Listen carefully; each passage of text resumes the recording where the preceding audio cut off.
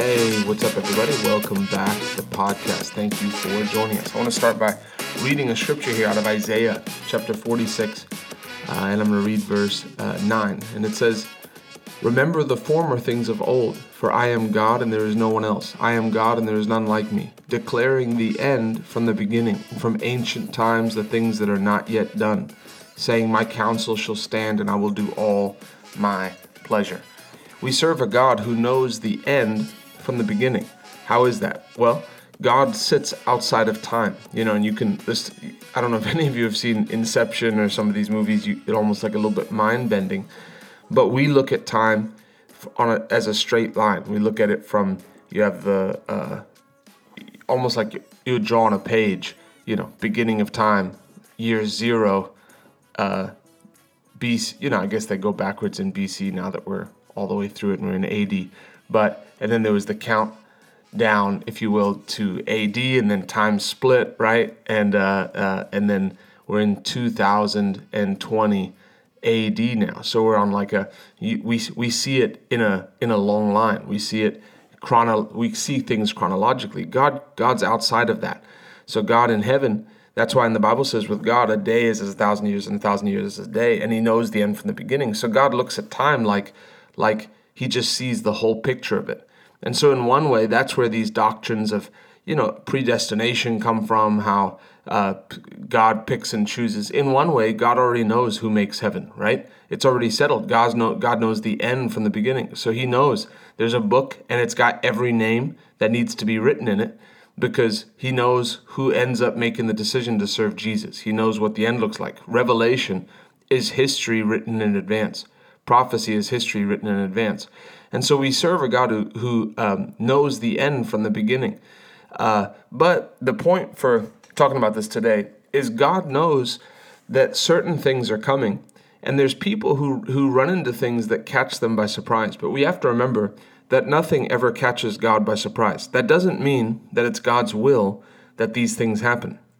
My dad died when I was 3 years old. That wasn't God's will. The Bible says that Jesus said, the thief comes not but to steal, to kill, and to destroy. I am come that they might have life and life in abundance. People take scriptures like that and they say, the God knows, declares the end from the beginning, and they make it like, God does his own counsel. Everything that happens is God's will, which it is. It isn't. If it was God's will that my dad died, then I've really misunderstood the God that I serve, that means it was God's will that Satan fell. It was God's will that Adam sinned. It's God's will that child trafficking exists. That line never ends. That God is the one who's responsible for all the evils of the world. But it wasn't God's will that my dad died, but it was the devil's will, but God can redeem it. But the first thing that we have to understand is that God knew what was coming. He knew when I was 3 years old that my dad would die. My mom, was put in a situation where she was a single mom. She's never remarried since then. And she's been a single mom and raised 2 boys and done a great job at it. But it catches us by surprise, but it doesn't catch God by surprise. So there's many people that through life, there's been disappointments have come. You may be in a situation now where there's circumstances coming against you that you didn't expect. If you had asked me 5 years ago what life would look like, it wouldn't have been like this. And you just have to look and see a few things. Number one, if it's a problem that you find yourself in, is it your fault? Was it, some people back away from the things of God. They should be moving forward, but instead they back away, they backslide, they get lukewarm, and they're just in a place of stagnation. If that's the case, you may say, well, I didn't expect to be here, but that's in your power to change. And so that's where you repent and you come back to God and you say, God, I'm going to run full out, and I'm going to where do we go from here? With the Lord, there's always a clear pathway forward. And so it comes back to just staying on fire for the Lord. There'll never be a time where it's okay. It's okay now, you can take this year and you don't have to be on fire for the Lord. No, you always choose to run full out. So where you find yourself right now, is it because of what you did? There was a time where when I came out of Bible school that I thought I graduated at 18, I thought I'd be in ministry right away. And so when I came and then I got a job at the church for about a year and I worked there, and then I got let go. I wasn't a very good employee. And then all of a sudden I was like in this weird place of like, I'm graduated Bible school. In my head, I'm thinking I'm supposed to be preaching right now. but I wasn't preaching, and there was no opportunity. There were no open doors. And then the Lord took me into sales, and I thought, yeah, that I did something wrong, and now I'm in sales. This sales was the Lord's plan for my life, but many years I struggled with disappointment because for me, I was like, man, I wasn't a very good Bible school student. I should have been more focused, and I blamed everything, but it was the Lord's plan to take me there, to teach me, and then he raised me up. And then when I realized, man, the Lord put this in my path so I could grow. I'm not ready to go preach and travel the world at 18 years old. The Lord has some growing up for me that I need to do. And then I started dawning on me, like, this is part of God's plan for me. And then just to know, there's something about just knowing I'm in God's perfect will for my life. You have to figure that out. Whether it's taking 2 or 3 days and just fasting and praying and saying, Lord, am I doing what you're calling me to do? If you can't answer that confidently, the Lord's not withholding information. He wants you in his will more than you want to be in his will. And so you seek the Lord. Lord, is this what you've called me to do? But when you know you're in the will of God, then when things come that you say, man, I really was hoping it would turn out a different way, but this is where I find myself. Know that it didn't catch God by surprise. And the Lord has been working on things for you and in you to prepare you for this time. So people feel totally unequipped. Man, this is a disappointment for me. This is a letdown. This whole shutdown thing happened and things are changing, and I was expecting to be going into business and doing this or whatever the case is, and now it's not that way. And so the devil wants disappointment to set in because he wants you to feel like you did something wrong, or things aren't working out in your favor. The Bible has a scripture that says, don't grow weary in doing well, for in due season you will reap. So there's people who give in offerings, and then because they don't see an immediate return, they grow weary, and then they get disappointed. Oh, the word didn't work. Lord, I was doing everything I knew to do, and it didn't work. You don't ever place the blame at God's door. You may be saying, Lord, I'm sowing this for a pair of sneakers, and the Lord's saying, this is a seed that's going to produce for you for 10, 15 years to come.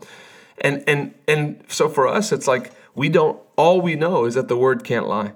I sow, and there's a harvest that's coming. It may not be in the timing that I think. So people can get disappointed, and you have to guard against disappointment because the devil wants you to stay disappointed that you felt like your harvest didn't come at the right time. It wasn't everything you thought it was going to be. We can't ever blame God when things don't work out. We have to look and say, okay, Lord, where was I wrong? Or is this, this may look like a setback, but maybe this is a stepping stone. Maybe this is a stepping stone for what God had. In my mind, I would have thought for sure God wants me in the ministry at 18. But I look back, man, I'm so glad I didn't go into the ministry at 18. If I wasn't mature enough to get married, I don't need to be leading people in the things of God. I wasn't even close to being mature enough to get married. I was still playing video games. I was still addicted to World of Warcraft. I wasn't in a place where I needed to be ministering. But because of external pressures, the pressures people put on, the way I thought it was supposed to go, that was a disappointment, and I carried that for years. But that didn't take God by surprise. And so when you learn to say, God, I trust you with my life, I'm trusting you with my future. Lord, what have you put in front of me to do? If you're called to the ministry, keep studying. Study to show yourself approved, the Bible says, unto God. You keep studying, you keep putting the word of God in your heart.